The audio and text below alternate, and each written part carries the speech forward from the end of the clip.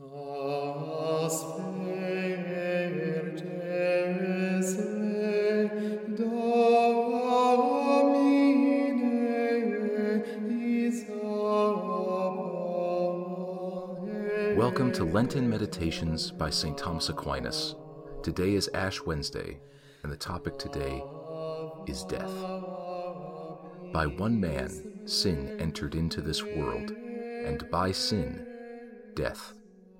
Romans chapter 5, verse 12.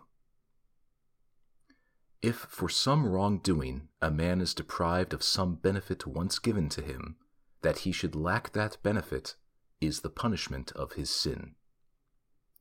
Now, in man's first creation, he was divinely endowed with this advantage that, so long as his mind remained subject to God, the lower parts of his soul were subjected to the reason, and the body was subjected to the soul.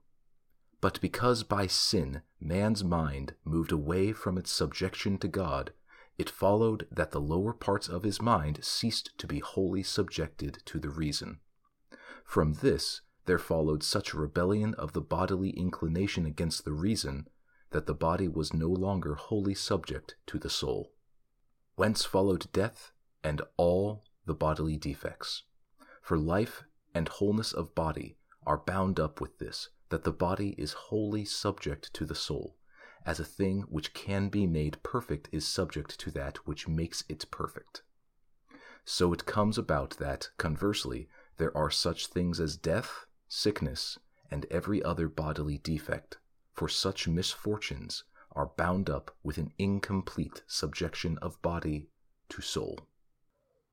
The rational soul is of its nature immortal, and therefore death is not natural to man insofar as man has a soul. It is natural to his body, for the body, since it is formed of things contrary to each other in nature, is necessarily liable to corruption, and it is in this respect that death is natural to man. But God, who fashioned man, is all-powerful, and hence, by an advantage conferred on the first man, he took away that necessity of dying, which was bound up with the matter of which man was made. This advantage was, however, withdrawn through the sin of our first parents. Death is then natural, if we consider the matter of which man is made, and it is a penalty, inasmuch as it happens through the loss of the privilege whereby man was preserved from dying. Sin, original sin and actual sin, is taken away by Christ, that is to say, by him who is also the remover of all bodily defects. He shall quicken also your mortal bodies, because of his Spirit that dwelleth in you. But according to the order appointed by a wisdom that is divine, it is at the time which best suits that Christ takes away both the one and the other, i.e., both sin and bodily defects.